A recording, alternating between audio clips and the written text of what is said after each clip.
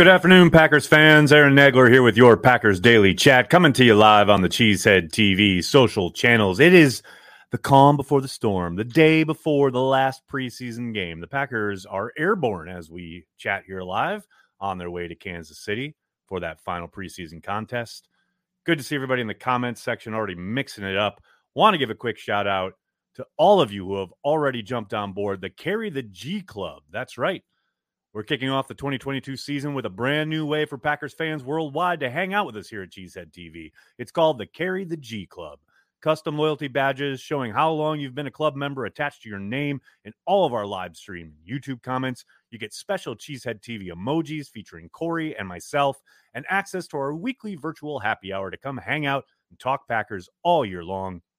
He had the latest one last night. It was a barn burner, people. So good to see so many of you there. Joining the Carry the G Club is as easy as tapping the join button you see on the desktop version of YouTube. That's right.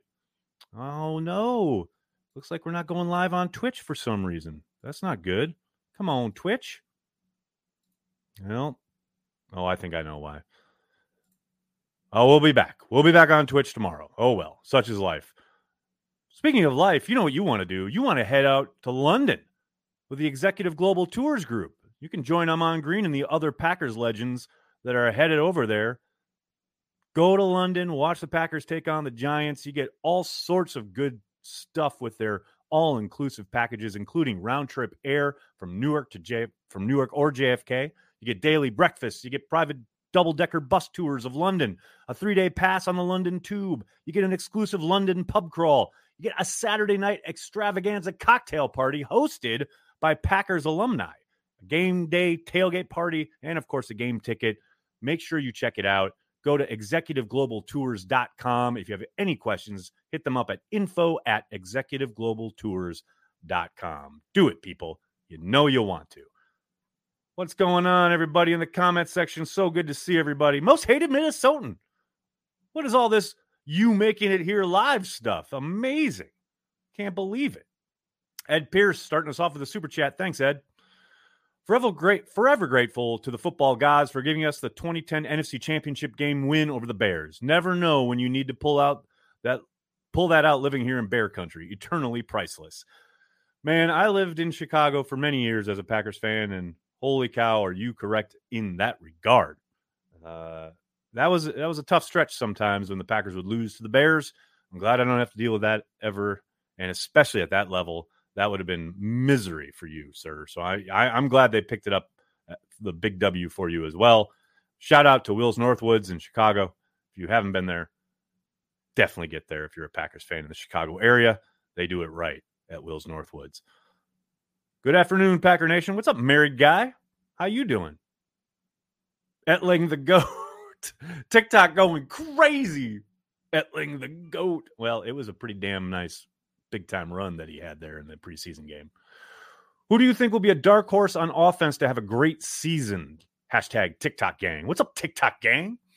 Dark horse. Tyler Davis. No, I'm kidding. Although I think Tyler Davis could surprise, especially now that he's in the fans' doghouse.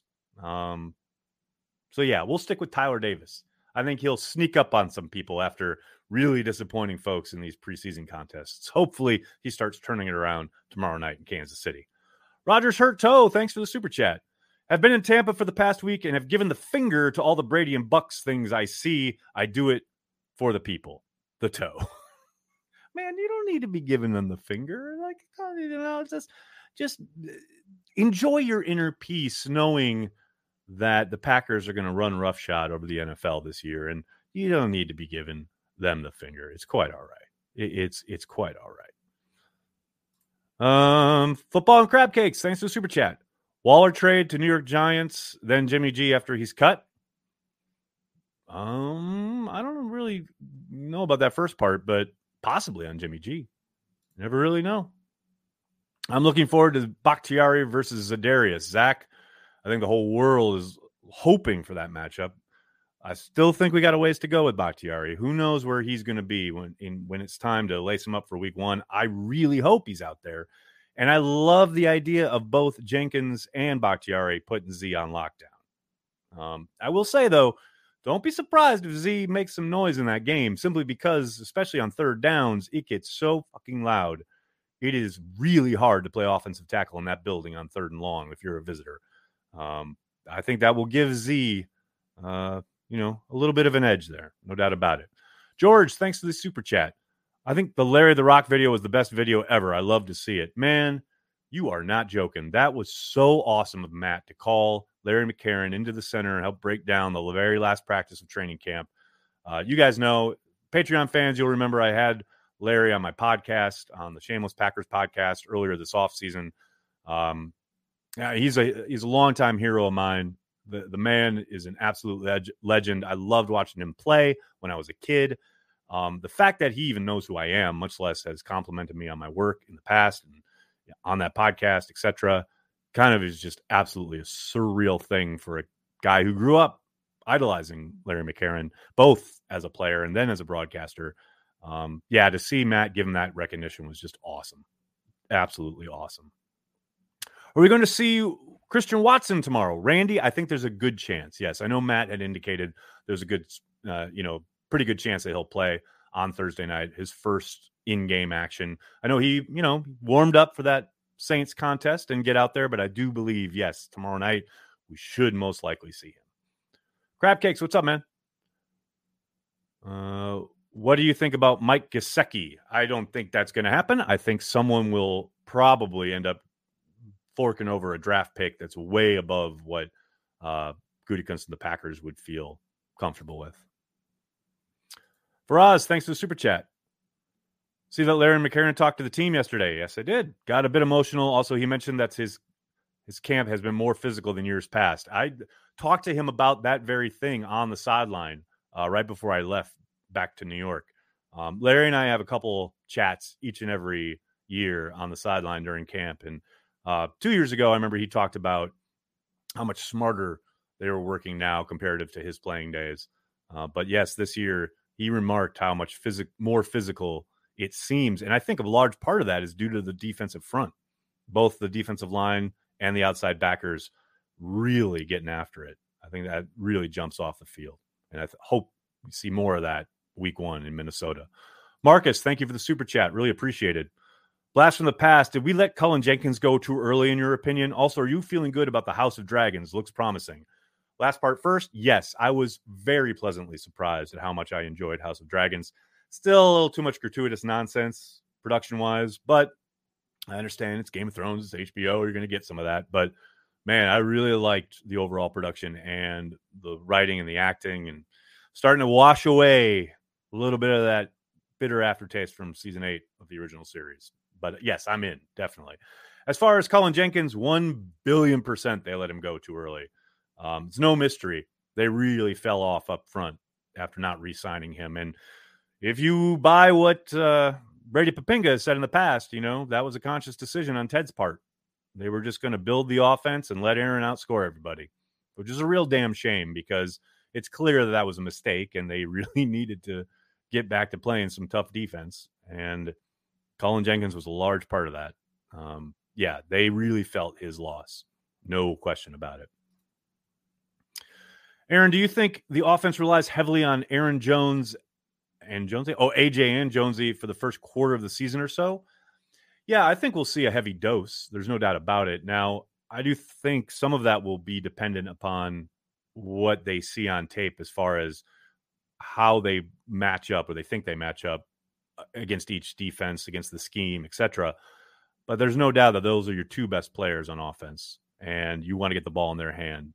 And it doesn't matter if it's via the pass, doesn't matter if you're pounding it between the tackles, however you can get the ball in their hand.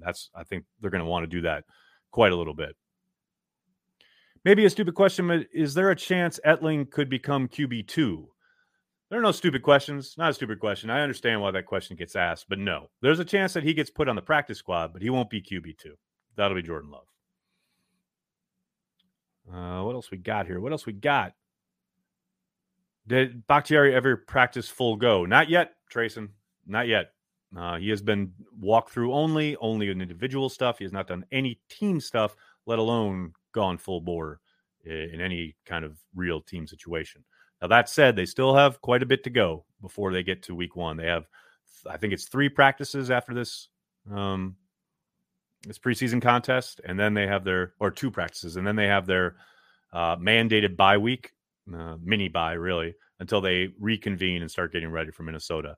So I would suspect, that first full week of practice heading into week 1 is when we'll get our answer as far as how close Bakhtiari might be. Nags, do you think Barry played a large role in McDuffie's second-year jump? Good question, Brandy. Let's not anoint it a second-year jump just yet. He has certainly looked improved in these preseason games, but you got to continue. You got to keep developing, right? You never really arrive. You got to make sure that you are ready to go. That said, how much credit does Barry get? How much credit does Kirk get? I think most of the credit's got to go to Isaiah himself. It's on the player to do the work in the offseason. You can do all the coaching you want, and you can put him in all these different positions. But unless the player himself is tending to not only his physical maturation, but getting his nose in the playbook and understanding the defense and understanding the scheme and all the checks, etc., all the coaching in the world ain't going to do you a whole lot of good. So many times, and I've talked about this here on Daily a couple of times, you can talk about that year 1 to year 2 jump, but you can't really begin to find it or see it unless the guy does the work in the offseason. It is really dependent on the player. So I would give most of any kind of plaudits or what have you, credit to the player, to McDuffie himself. I hate Thursday night preseason games. Let me get the noon Saturday games on NFL Network where it cuts to a football life at halftime. I hear you, man. In the Saints game, the commentator said McDuffie was playing like his hair was on fire. Then they showed him on the bench and his hair was gone. I love it. Why do people forget that Fields and Love are almost the same age, but Love is considered a bust? Well, Gil, considered a bust, quote unquote. It depends on who you're talking to, right? I think most people don't consider Jordan Love a bust. I think there are there's a small section of Packers fans and maybe national commentators that think Jordan Love is a bust, but they can be safely set to ignore. User 87194-869-0702 on TikTok asks, Dobbs or Watson? In what context? What's the context here? I think Dobbs is going to be, a contributor right out of the gate. I don't think there's any doubt. Watson, I think, is going to take a little bit to come along, but there's certainly upside there. I like them both. What's the gift? Why not both? Should we feel good about Bakhtiari since they traded Van Lanen?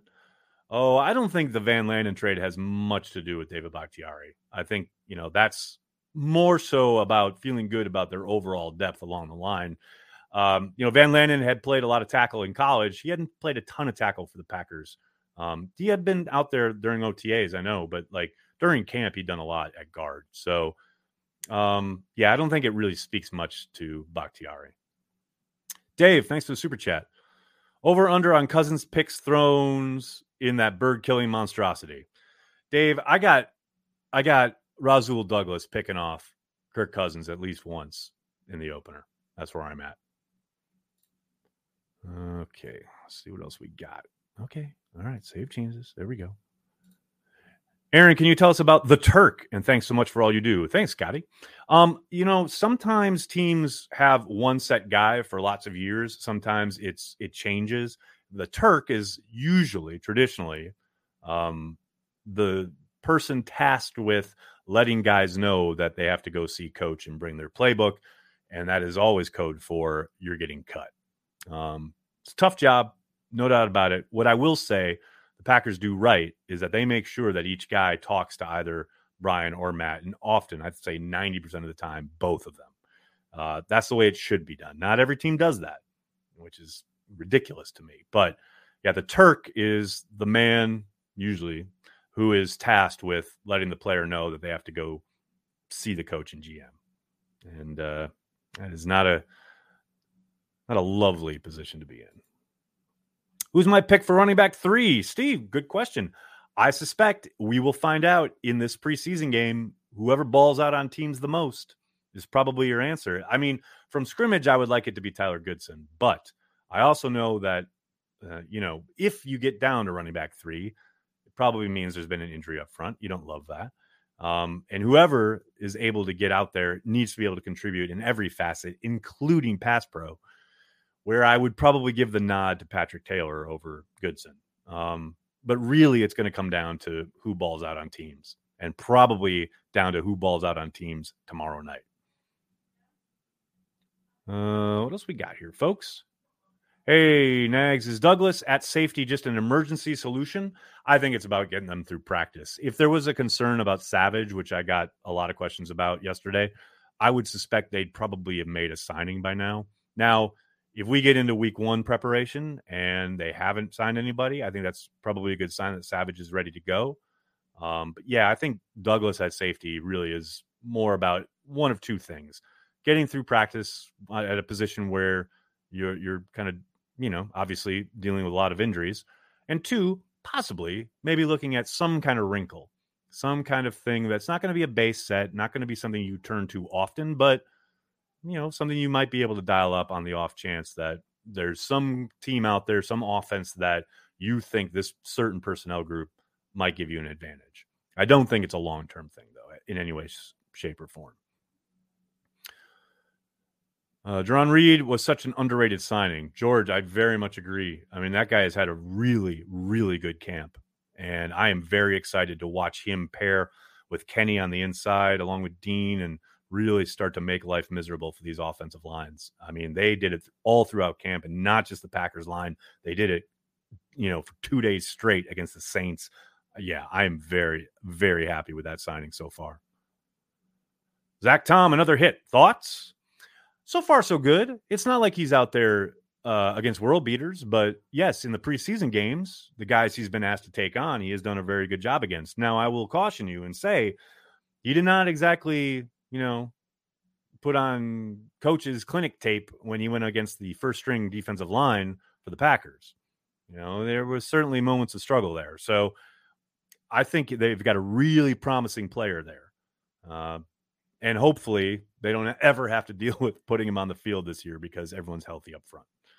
But yes, there's a lot of upside there, and so far so good from what we've seen from Zach Tom Bombadil, if you please. Luke, thanks for the super chat. I'm really excited to see the size and speed of Watson. Cheers, having a Stone IPA. I am having a lovely beverage from your hereabouts from Brooklyn. So, salute. The size and speed of Watson is certainly something that jumps out when you see him live. And I suspect it will jump out on the television screen. No doubt about it. Not a fancy question, but should I draft the Packers special teams first overall? No.